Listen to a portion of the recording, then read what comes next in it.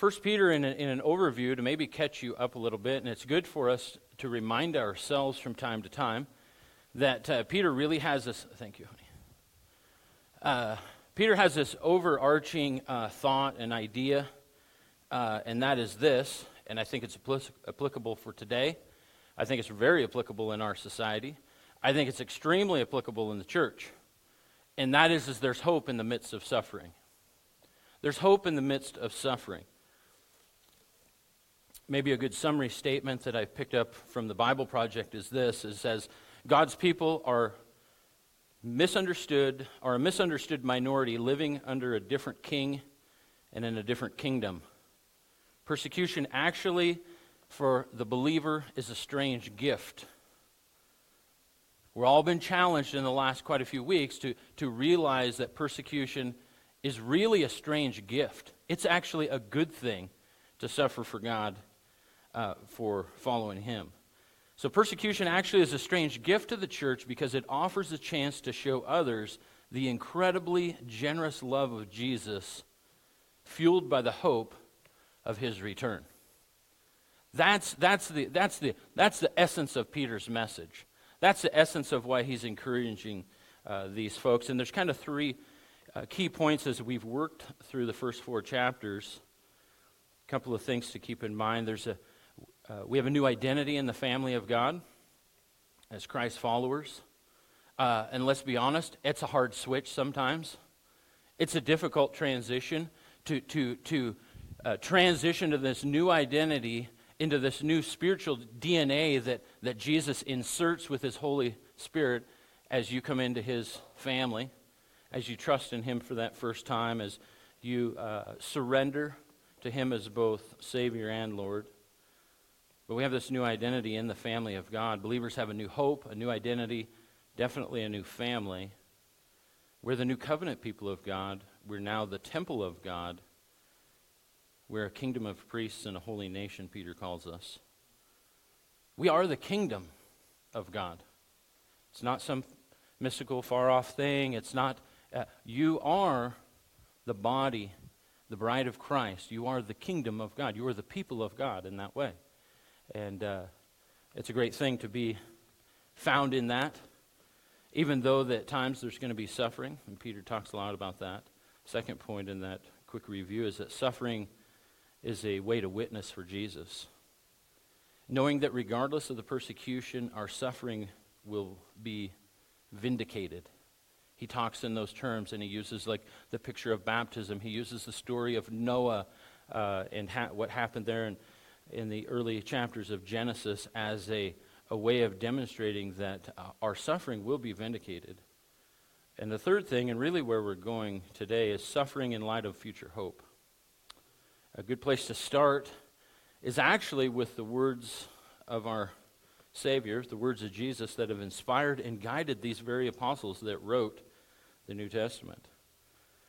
One of the many things that I love about the Bible is the incredible accuracy amongst the biblical writers, both New and Old Testament. But as we're in the New Testament, 8 different people wrote the New Testament. James, John, Peter, Luke, Matthew, Mark, Jude, and Paul. 8 guys, 8 different perspectives, 8 different life experiences.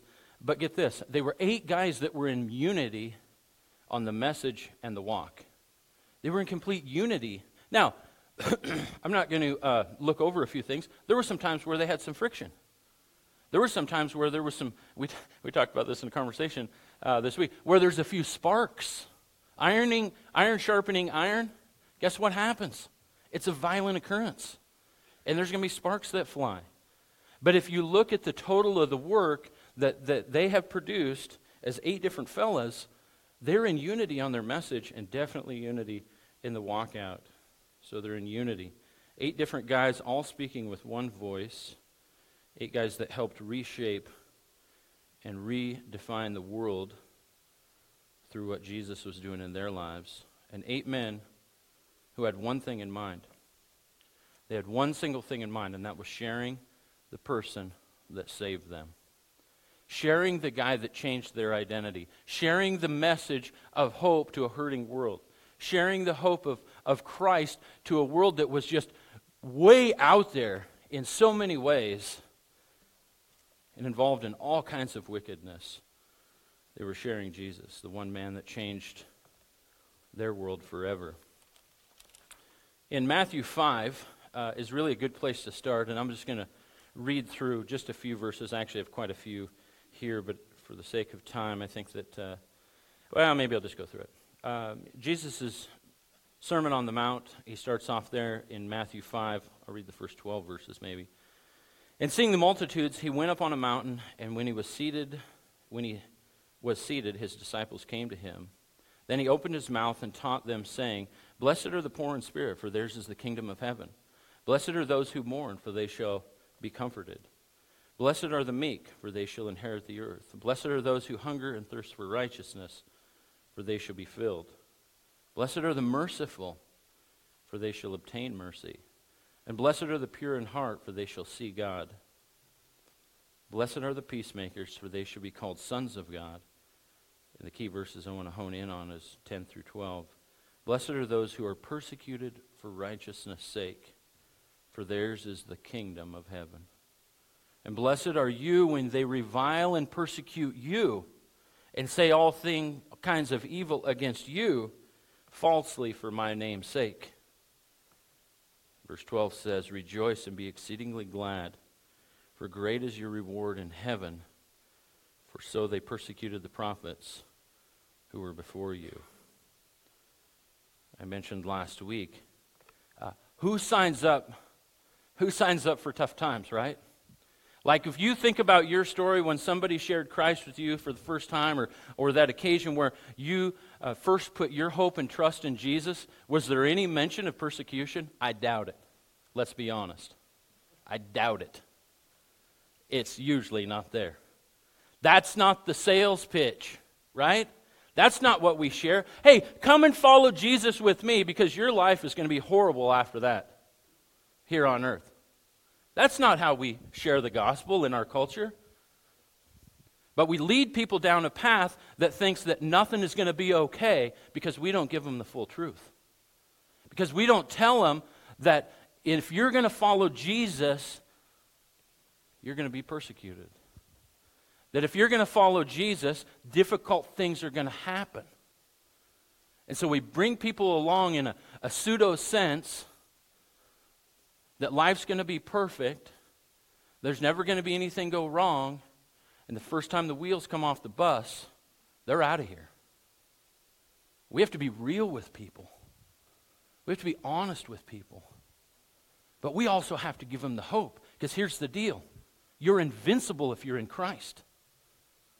Nothing's going to kill you for eternity. Nothing's going to take you out forever. They may kill the flesh. They may take the body.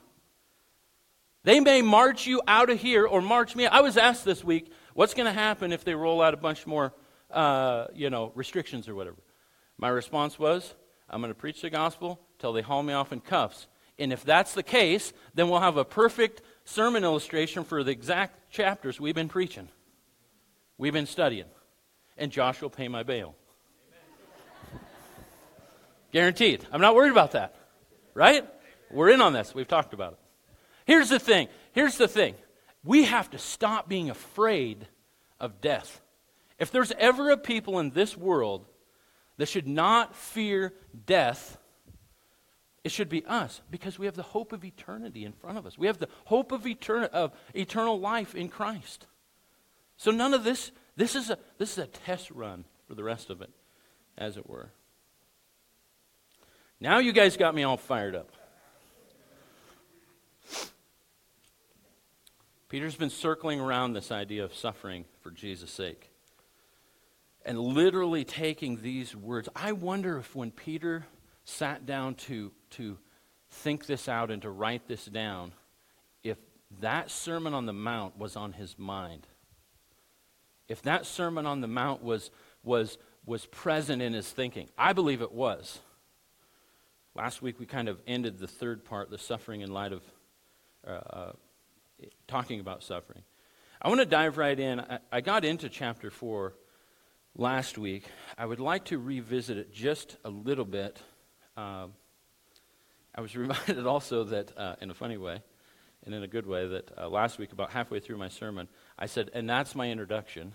I got halfway through. Oh, that concludes my introduction. Let's get into what we're talking about. But I think it's really good to overlap a little bit. It's kind of like, I put it in this way in my mind, is that we're family. We're having a family conversation about the things of God. And the conversation lasts from bit to bit, just like you guys at home around the table. You're going to have a conversation, and like 2 or 3 days later, or that next evening, you're going to be like, remember what we were talking about? And you go back and talk about that, and you kind of revisit it to move on. Same concept here in the Word of God. So let's jump right into chapter 4. Dennis has assured us all over the course of years that you can really listen faster than you can read. Is that right? Can't you pick up more? You can listen faster than you can read. Some people would say that's not true of me. But let's jump into chapter 4, verse 1. Therefore, since Christ has suffered for us in the flesh, arm yourselves also with that same mind. For he who has suffered in the flesh has ceased from sin, that he no longer should live the rest of his time in the flesh for the lusts of men, but for the will of God. Grabbing onto this concept is a big, big, big component of your identity switch, of understanding who you are in Christ. Arm your mind, Peter says. We're called to arm up our minds just like Jesus. What does that look like? How can I take that verse there, verse 1 of chapter 4, how can I take it right off of the page and put it to work later on this afternoon or tomorrow morning or tomorrow at school or tomorrow at work? How can I do that? Here's a couple of verses that you can jump and saddle up with that verse and a couple of encouragements. The first encouragement I want to start with is Romans 2:12. And I'll let you look those verses up.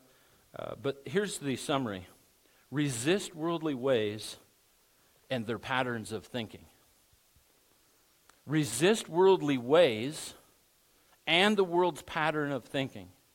So tomorrow morning, tomorrow at work, you're presented with something. You're presented with an idea. You're presented with a project. You're presented with a problem. You're presented with something that you know is like, starts to put the hair up on the back of your neck, starts to go against your faith. Start analyzing. Am I at the point where I have to give over to worldly ways and worldly thinking, or can I put the brakes on right here? My encouragement is we put the brakes on it right there. You're flipping through the channel some evening, or you're on the computer, stuff pops up, show looks enticing, put the brakes on it.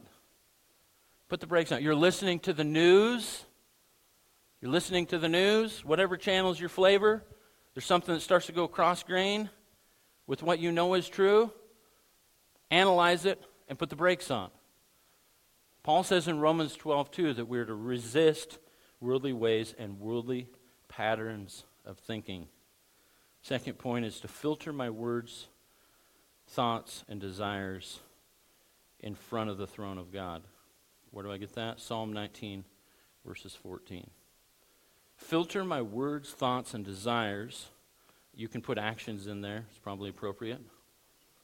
Your actions are going to flow out of your thoughts and desires.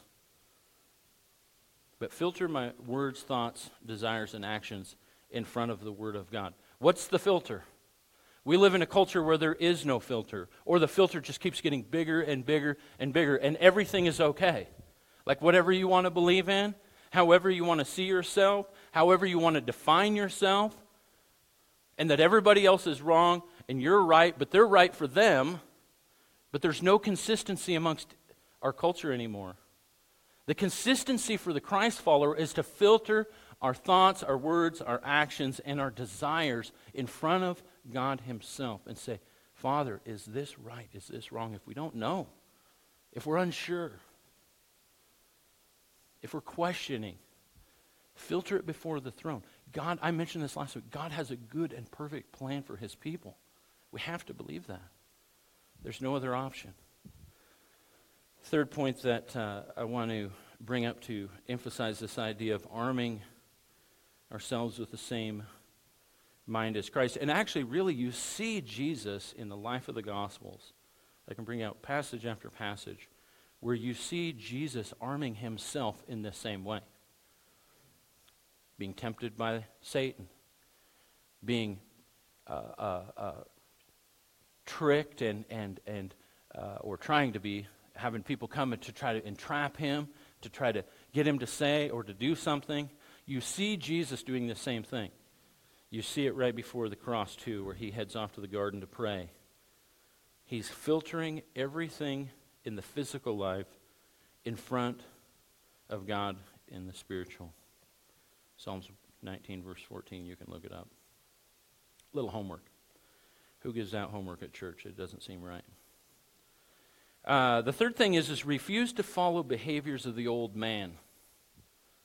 Refuse to follow the behaviors of the old man. Part of understanding our identity in Christ, this new spiritual DNA that we've been given at salvation, part of living a life by the Spirit is the recognition of, that's who I used to be.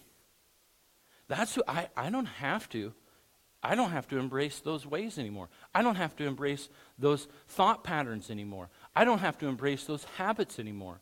I don't have to incorporate, I don't have to try to, Jesus didn't come into the world just to make your life better because there was something missing in your party, so you just needed one little component, and that's Jesus. And he's here just to make what you got cooking better. That's not the way it works. He came into the world to show us a completely different way that we would follow him and flush what we got going on, because it doesn't work, and it's going to send us to hell, and create a whole new avenue for us to live. A whole new way to think, a whole new way to process, a whole new way to believe, a whole new way to act, a whole new way to encourage other people, and a whole new way to follow him. So don't think that Jesus is just the topping on the cake, and all the rest of your life of cake is something special, and you just needed a little more and call it Jesus. That isn't Christianity. That's not the way it works. If that's what you're thinking, or the way that you came to faith in Christ, we have to have a visit. You need to find people that are good, godly, spiritual people around you, and you need their investment in your life. That's the bottom line with that. So, refuse to follow behaviors, you could say thought patterns, all of those things, words, desires. I'll tell you, it's an overhaul. If you knew me at 17, you would not want me here. I'll just tell you that. My language was horrible. And I'm saying this by way of confession. My mom's sitting right here in the fourth row. Right? I would not have been the person. We joke about this. We've joked about this for 25 years. I was looking for a baseball scholarship to the same college that Tammy went to in the middle of Kansas. Little tiny town, McPherson, Kansas. Absolutely in the middle of nowhere, just off the interstate is McPherson, Kansas. You know what McPherson, Kansas is popular for? I bet you nobody in this room... I don't know if that's true. We'll argue about it later, Mom. We'll argue about it later. You don't want me to tell him? Why? I'm going to tell you because now everybody's like, what's the deal with McPherson, Kansas? And I've been right by this fertilizer plant. It's the place where the fertilizer plant was that Timothy McVeigh bought the fertilizer to bomb the Oklahoma City bombing. Isn't that a kind of a goofy scenario? Why did I get there? Oh, I know why. I was going to go to the same college, the small Christian college in McPherson, Kansas. And we joke about it now because if I would have went there right from high school, just straight away, I don't think that we would be married. Because I wasn't the dude that she was looking for categorically in any sort of a fashion. And God had to do a work in me. He had to turn my world upside down. He had to save me from that slavery of sin and recreate me into his image. And then guess what? A few years later, I went down for 2 weeks to visit my sister and met Tammy. Refuse to follow the behaviors of the old man. It's amazing the journey, as I even tell the story, it's amazing the journey that God has taken us through in that process. But Peter reminds them, and by virtue of them, reminds us that they've wasted enough years. Let's jump back into the text, verse 3. For we spent enough of our past lifetime in doing the will of the Gentiles. In other words, in living worldly, when we walked in lewdness, lust, drunkenness, revelries, drinking parties, and abominable idolatries. In regard to these, they think it strange you do not run with them in the same flood of dissipation, speaking evil of you. Hey, people are going to say, when you change, people are going to speak evil of you. Maybe you've had that situation in your life in the past, or currently even.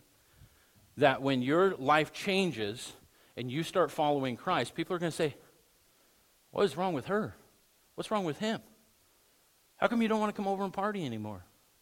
How come you don't want to, go to the bar? How come you don't want to do this? How come you don't want to do that? These activities that Peter lists here, they're not backyard barbecue activities. This list of sinful activity was part of the cultural worship in the Greco-Roman world. It's part of how they saw they were pleasing to God, as it were. That's where this stuff comes from. In the first century, these were activities that were associated with worshiping the thousands of gods in that culture. Peter says that they're not off the hook for their sins by any stretch of the imagination. Verse 5 says, they will give an account to him who is ready to judge the living and the dead. For this reason the gospel was preached also to those who are dead, that they might be judged according to men in the flesh, but live according to God in the Spirit. Peter's reminding them, and also us, that there's going to be an accounting before Jesus. In light of all that, in light of the suffering that we perhaps may endure, I want to bring out one dynamic that I've been thinking about this week as we keep jumping forward, and that is this.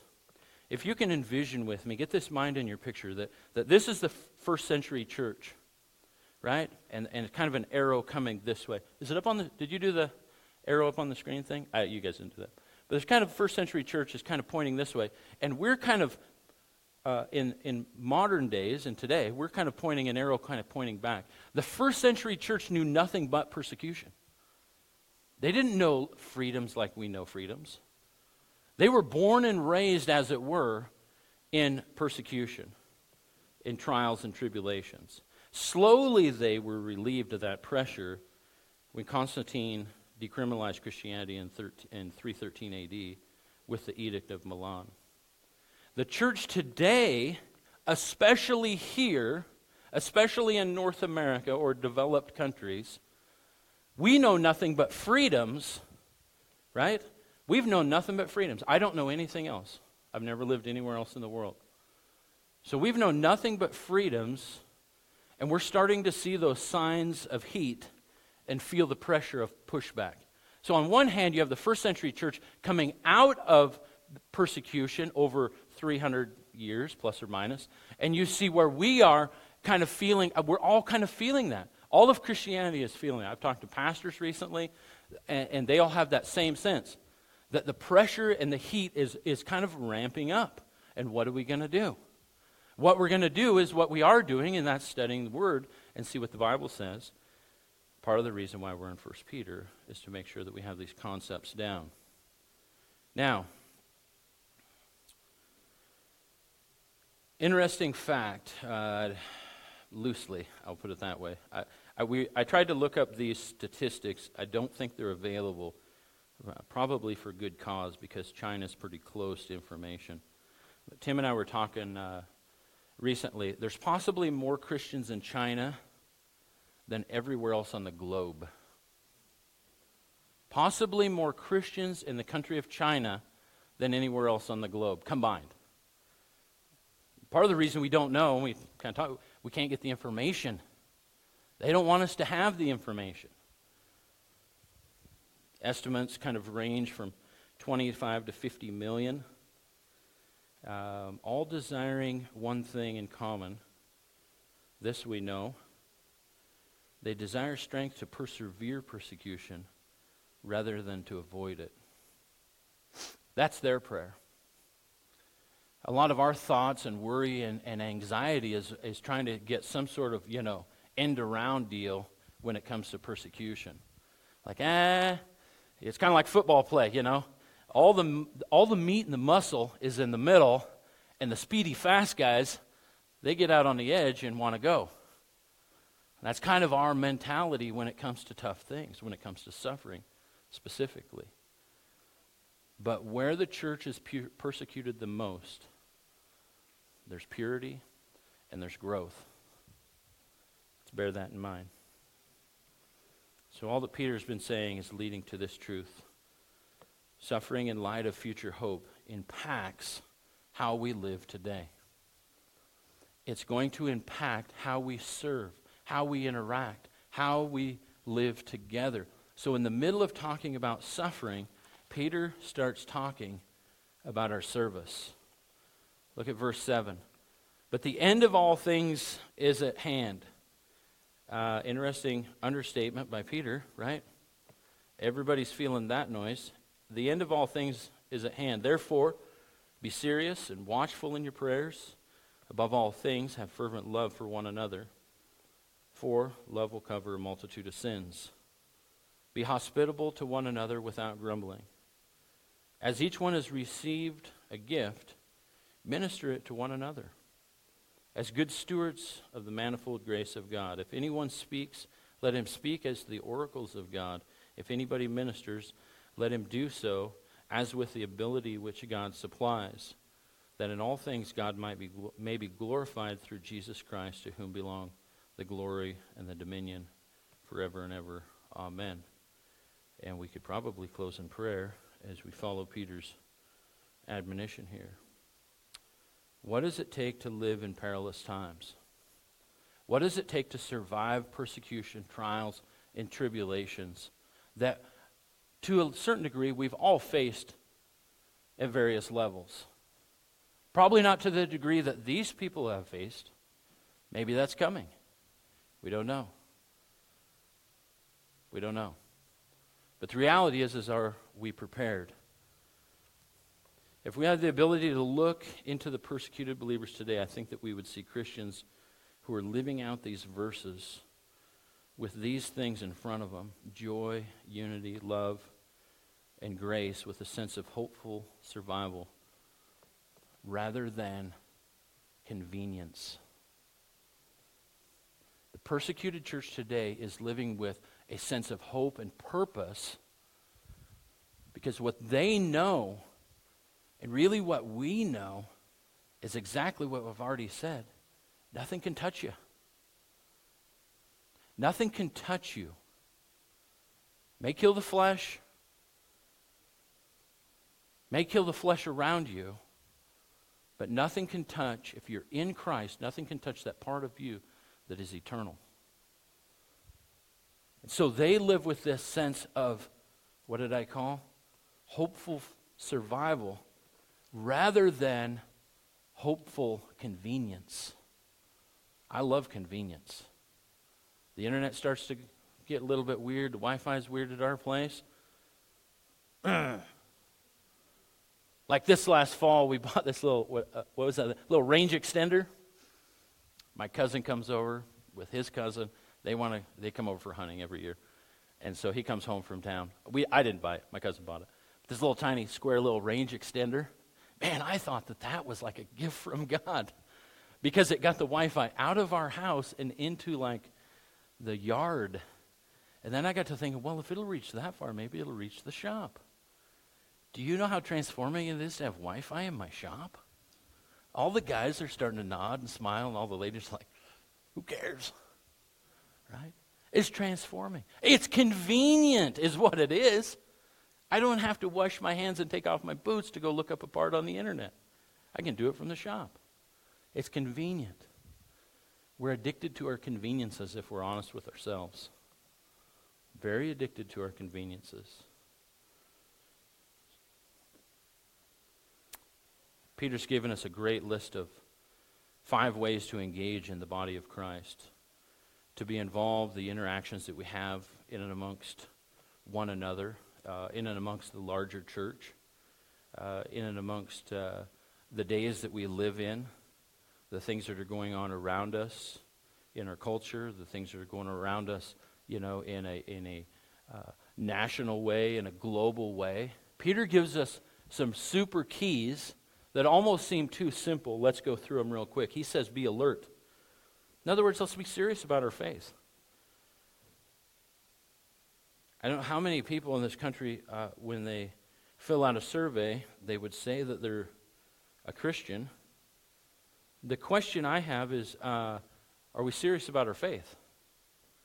I don't care what box you check on a survey or, a census. Are you serious about what you say you believe? Peter's saying be serious. Let's be serious and watchful in our prayers. Jesus gives us a great word and picture in Matthew 10:6. He says that we're to be wise as serpents and innocent as doves. Wise as serpents and innocent as doves. We need to know what's going on around us. We need to be watchful. We need to be prayerful. Above all things, so really the top of the list, above all things, Peter says, be fervent in our love for one another. 100 times in the New Testament, there's one another's that are mentioned. 59 of those times are actually direct commands for you and I about how we should treat and interact and care for one another. Are we fervent in our love for one another? That will be the testing point if you want to know when the heat comes down, if it comes down. The testing point is how much do you love one another? Like, what are you willing to sacrifice for one another? What game plan, what hope, what strategy, what scheme, what desires in life? What are you willing to sacrifice for one another? It's not just a husband and wife thing. It's not just a family thing and family units. Like, what are we willing to sacrifice in the body? What desire are we willing to sacrifice to be fervent in love for one another? That's the question on the table. What are you willing to do for one another? How far are you willing to go to show your love and care for the believers that are around you? That's Peter's question. That's why he says above all else. Like that's the engine that's going to run your car, so to speak. That's what's going to fuel your relationships with one another. It's not common interest. It's not political ideology. It's not, that we all have kids the same age, or now we're grandma and grandpas, well, I have grandkids, so we can talk about. Those are great. Those are great things. I'm not saying those are bad. What fuels our love for one another, what fuels our relationships is our love for one another, because we're doing exactly what Jesus did for us. That's how much he loves us, right? So, love for one another.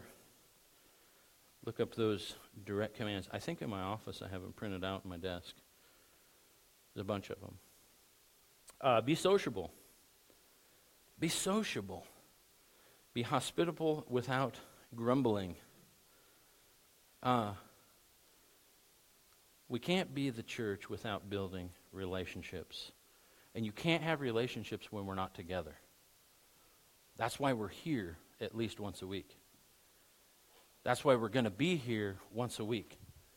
I believe we're all in this camp together. That the month and 2 weeks that we didn't have church in the building, it was horrible. I'm telling you up front, I hated it. It was the hardest. Guys that would show up because we're filming in the back room, and I would get done, and they're like, oh, man. I was like, that was the worst. And it's not the camera. It's not like filming. It doesn't bother me. I'm not like camera shy in some sort of way. No, I miss you guys. I miss all of the interactions that happen from when the doors are first unlocked to the last person leaves. Usually me or David. And that's just because David's slow. I miss all of that. And I know that you guys missed all of that. And I know that this is a real true deal. I know that there's lots of people out there that miss all of this. They miss the interaction. And so we're called to be hospitable. We're called to have one another in our homes. We're called to get together. We're called to host. And we're to do it, and he gives us just one directive in that. Don't whine about it. Like this is a tangible way that we can show love for one another. Have people over. Have people over. Well, I don't have the gift of hospitality. Get over it. Some people are better at it than others. I'm not particularly good at it. But that doesn't mean that we just don't have people over. Right? Be hospitable. Be sociable. It's pretty counterculture right now.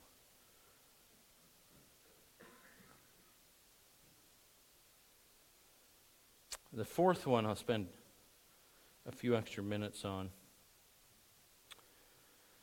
And I used a particular word that I think is true and right in the situation.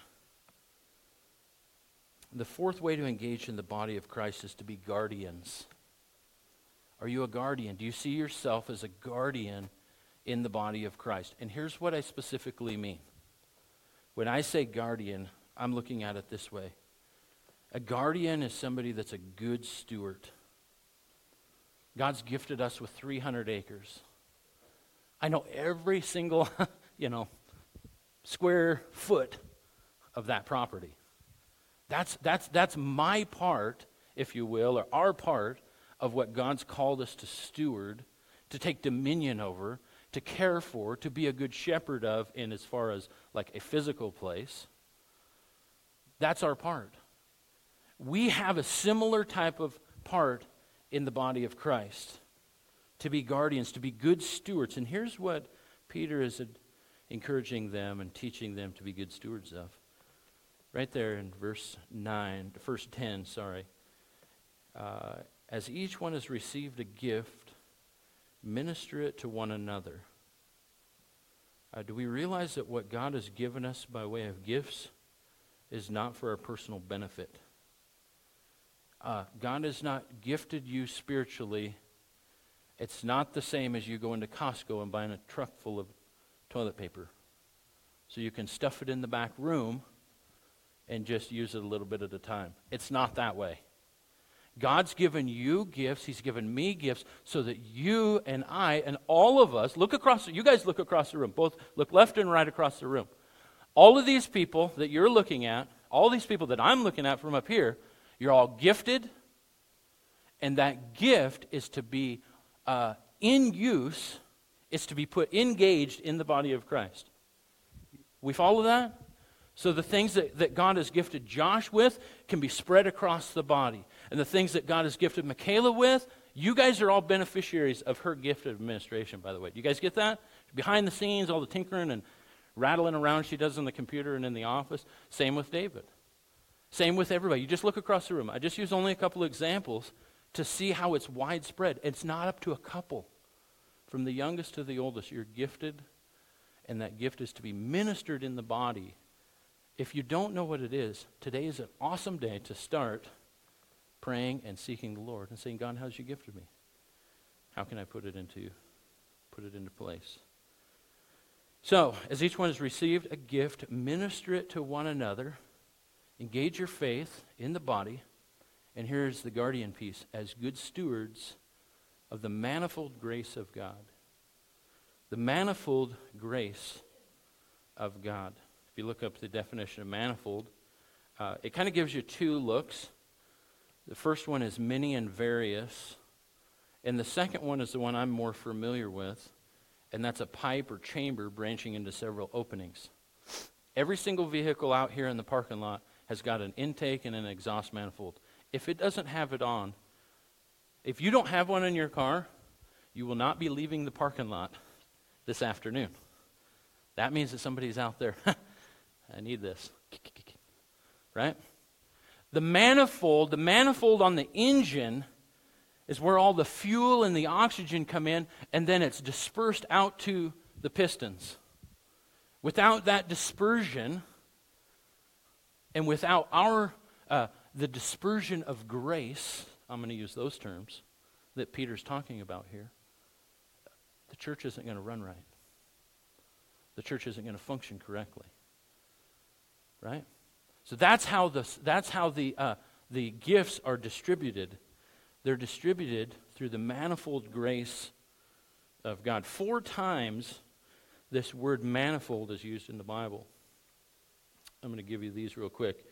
I'll speed through them. The first one, the manifold mercies. Nehemiah talks about in Nehemiah 9:19. Yet in your manifold mercies, Nehemiah's talking about God, talking to God. In your manifold mercies you did not forsake them in the wilderness. The pillar of cloud did not depart from them by day to lead them on the road, nor the pillar of fire by night. Nehemiah's recounting what God did for the nation of Israel in the wilderness. And he says, God, it's your manifold mercy that's being just spread out like butter on toast over these people. Not really deserving your manifold mercy. This is your decision. That manifold mercy showed him which way to go, Nehemiah says. The second one is Psalm 104:24. Where the psalmist says, Lord, how manifold are your works. In wisdom you have made them all. The earth is full of your possessions. So the manifold works of God. The third one is the only really negative one that's used in the Bible. And for good reason. Amos 5:12 says, For I know your manifold transgressions and your mighty sins, afflicting the just and taking bribes, diverting the poor from justice at the gate. Amos was read Amos 5 for yourself. Amos 5 is absolutely ripping the people. So he talks about their manifold transgressions. Not one little mess up. No, there was sin spilled on the floor here. So he talks about that. The last two are found in the New Testament. The first one is Ephesians 3:10, where Paul says, to the intent that now the manifold wisdom of God might be made known to the church, to the principalities and the powers in the heavenly. The manifold wisdom of God might be made known by the church. As a church, as a Christian, I don't care what church you go to, as a Christ follower, you have a responsibility, I have a responsibility to demonstrate and declare the wisdom of God. Sometimes that's in a rebuttal. Sometimes that's in a rebuke. Sometimes that's by way of encouragement. Sometimes it happens through correction. But that's a part of our role, is to proclaim God's wisdom, to proclaim God's plan. The last one, of course, is the one we've been studying in 1 Peter 4:10, the manifold grace of God. It's an interesting study. I would encourage you to kind of pick up. Go back through, if you would, sometime this week, and put context to all of these passages. It's really enlightening. The fourth thing that Peter encourages us here is this idea, is to engage. Work with the ability that God supplies. Work with the ability that God supplies. If anyone ministers, let him do so as to the ability which God supplies. Right? You have what you have. You have what you have. God is supplying ability to minister. Use what you have. I personally think it's a growing work, as it were. I've been doing this for a while, but I was not trained, taught. The first time I stepped up on a pulpit, I was scared to death, and I'm trying to put my hands in my pockets. I'm trying to think how do I even start? And I said, first words out of my mouth was, I said, this would be way easier if instead of leaning on a pulpit, we were leaning over a Chevy truck having a conversation. And that's exactly what I thought. And I've kind of carried that with me as kind of this funny, startup line. Use the ability, what God supplies for you today. He'll supply it. If there's to be more there, He will add to it. Right? If anyone ministers, let him do so with the ability which God supplies, that in all things God may be glorified. The goal is not how good of a speaker I am. The goal is not how good or bad of a speaker you are. That's not why we're here. Because Mark's funny. Because I don't think I'm really that funny. I think a lot of you guys are way more funnier than I am, actually. Is funnier a word? I don't think it's a word. Anyway, my point is to say, it's not about preference. It's not about preference. It's about simply responding to God's call on your life, because we all have that. Not just me. We all have it. Work with what God has for you today and keep moving forward. Engage is the word. Engage. Nobody on the bench. There are times I would say, I guess maybe I'll correct myself. We've talked about that a local body needs to be a safe harbor for people that are kind of recovering in life from whatever. But that recovery is not to then sit on the end of the pine, sit on the end of the bench. The pine's kind of an old-fashioned word for like being the last person that's going to get in the game. Don't be that person. That's not the reason why we're here to recover, is just to do nothing. We're here to engage with one another. So let's be about that component. How we interact as the church today says indefinitely more than every sermon preached. How we treat one another, how our relationships go, how we grow together as a body is going to say way more to the people that are staring in the windows of this fellowship and really every fellowship. It's going to speak volumes over the sermons that come from this pulpit. I will guarantee you that. We have to be mindful of that in the days that we live in. Peter goes on to say, let's jump back into the passage here, verse 12. Beloved, do not think it strange concerning the fiery trials which is to try you, although some strange thing has happened to you. Peter's using an interesting phrase here in light of current events in the first century. He uses that phrase, fiery trial, which if we don't know the historical context, we can kind of gloss over and say, well, that's just his descriptive language of whatever tribulation they were in. I don't think so. I think it's Peter's writing from Rome. He's well aware of what's going on in Rome. He's up on current events in Rome. And what had happened in Rome was torched in 64 A.D. And the emperor blamed Christians for that fire. And he used that situation politically to put the people in the Roman Empire in opposition and have them have this downhill, scowly look and view of Christ followers. He used it politically. Okay? So Peter says the fiery trial is not just, kind of a funny language thing. I think he's saying, hey, listen, the fiery trial. Don't think it's strange that the fiery trial, which is to try you, because they're all now being persecuted because of a literal fire, as though something strange is happening to you. We have to have that same mentality, folks. Whatever will or won't happen in coming days, if there's persecution involved, if there's a pushback against Christianity involved, don't think it's strange. It's not strange. It's a natural course. Don't think it's strange. He says, rather than thinking it's strange, and here's encouragement for us today, but rejoice to the extent that you partake in Christ's sufferings. Rejoice, verse 13, to the extent that you partake in Christ's sufferings, that when his glory is revealed, you may be glad with exceeding joy. So we have rejoice, and we have exceeding joy, because if we suffer for our faith, when we suffer, I'll put it in that context, not if, when we suffer for our faith, we're partaking in a way and in a sense with Christ's sufferings. We're identifying with his sufferings on our behalf by suffering because of his namesake and because of who he's called us to be. And that's not a bad thing. We have to get over this hurdle as a church. I'm talking the church in large. Because like I mentioned, we're running from suffering as fast and far as we can go.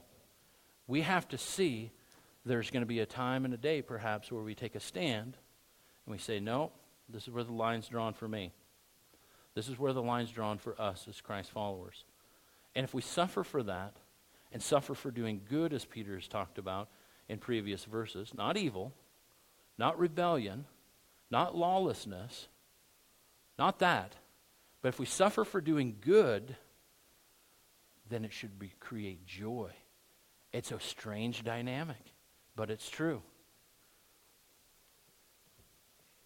If you are reproached for the name of Christ, blessed are you, for the Spirit of glory and of God rests upon you, Peter says. Peter's encouraging the church to be true to God, to trust that he has this good plan. And if you suffer for him, you're going to be blessed. You're not going to be just blessed, you're going to be anointed in that process. And you have the Father with you, Peter says.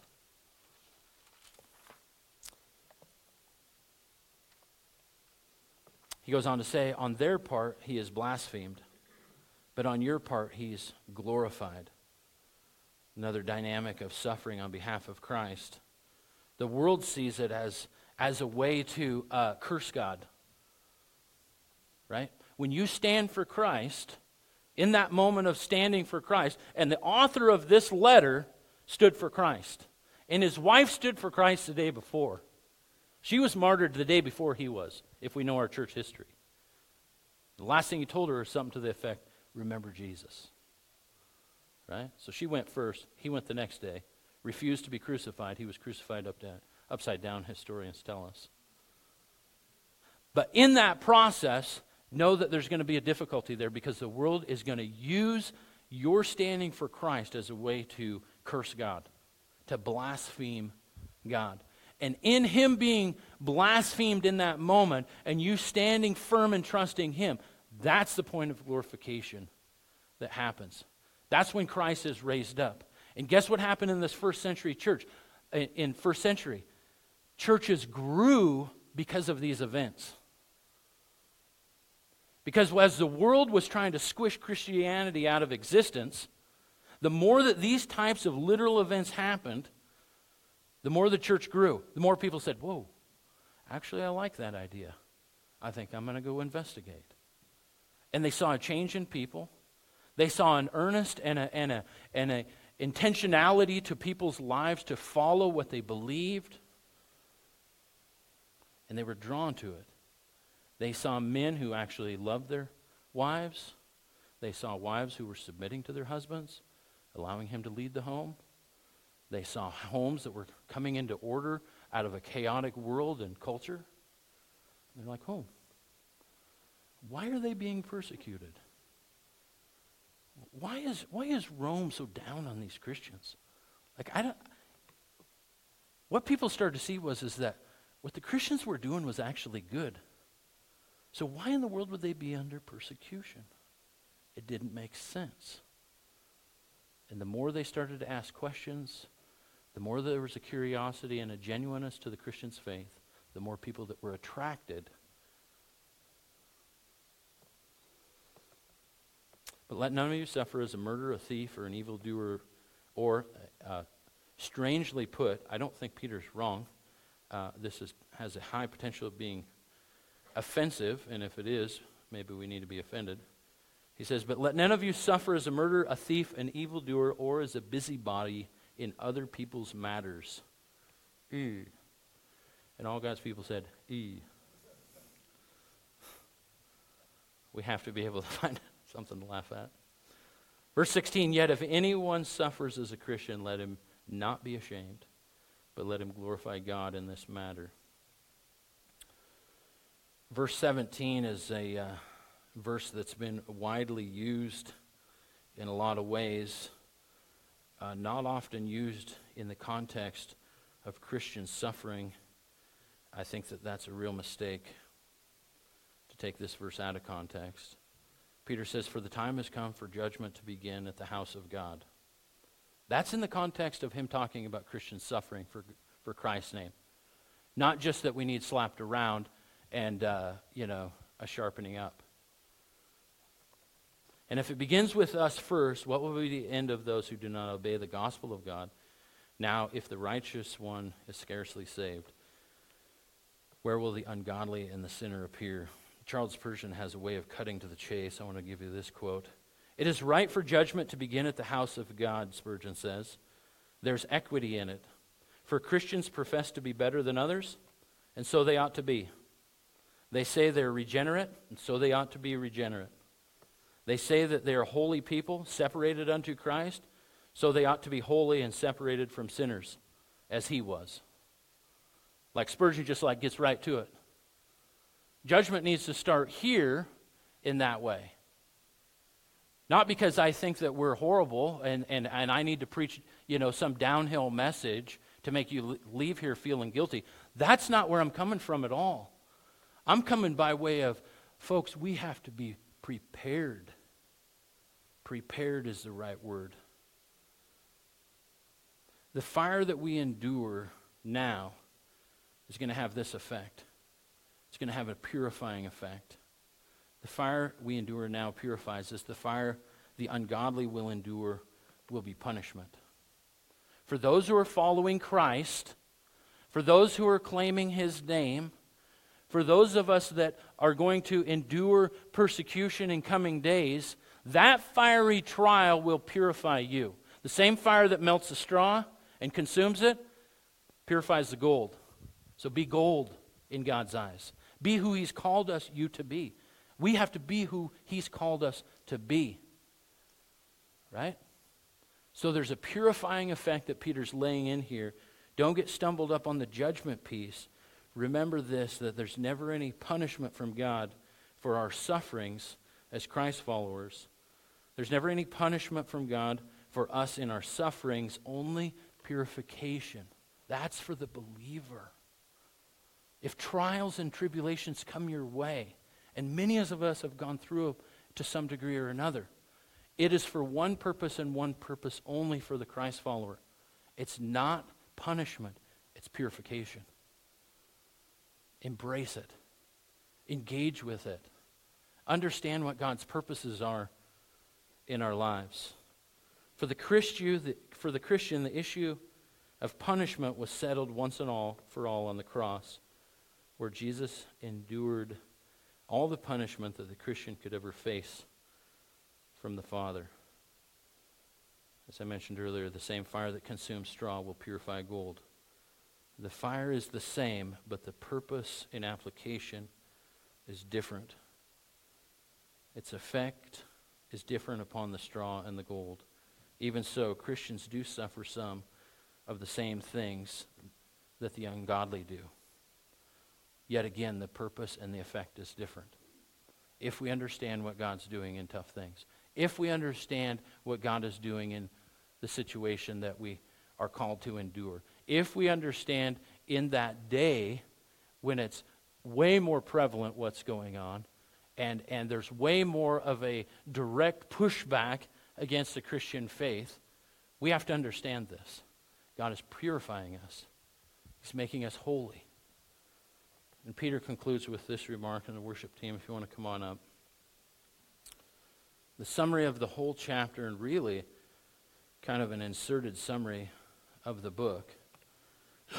In a lot of ways, Peter says this in verse 19. Therefore, let those who suffer according to the will of God commit their souls to him in doing good as to a faithful Creator. That's Peter's encouragement. That God's our faithful Creator, and he's doing a good thing even in the tough things that we will endure. Even in the difficult hours that we will come against and come into. And that he's not left us or forsaken us. He's not abandoning us when things get tough. Not in any way. He's, as we see in the Old Testament, he will be this. Mark my words. He will be in the fire with you. He will be in the fire with us as we face difficult days. He will be in the fire when you're suffering the most. He will be right there with you. Guaranteed. That's the nature of the God that we follow. That's the essence of how he loves us. That's the essence of how he cares for you and me. It's not to dangle us out on a string, see what happens. No, it's to come in with the embrace. It's to come in with the love. It's to come in and say, hey, your penalty, I got it covered. Your payment for your life of sin, I got it covered. Not only am I paying the tab on your sin, guess what? I have a whole new life for you. It's not always going to be easy. It's not always going to seem fair. Mark this down. Fairness evaporated in the Garden of Eden. That's when fairness left. It's not going to be fair or seem fair. But the things I'm doing in your life, and the things that I'm doing in the life of my church are going to be good, even if they're hard. They're going to be a great thing because it's going to display how awesome I am in a world that hates me. And some out there, and I'll guarantee you in the coming days there will be some that see your suffering and say, wow, I sure would have fought that. Wow, I would have responded differently. Wow, I would have had a different view on that. What makes him respond differently to what's going on than me? The conversation's going to sprout up. There's going to be this opportunity to say, this is why I act differently. Here it is for you. Let's worship together.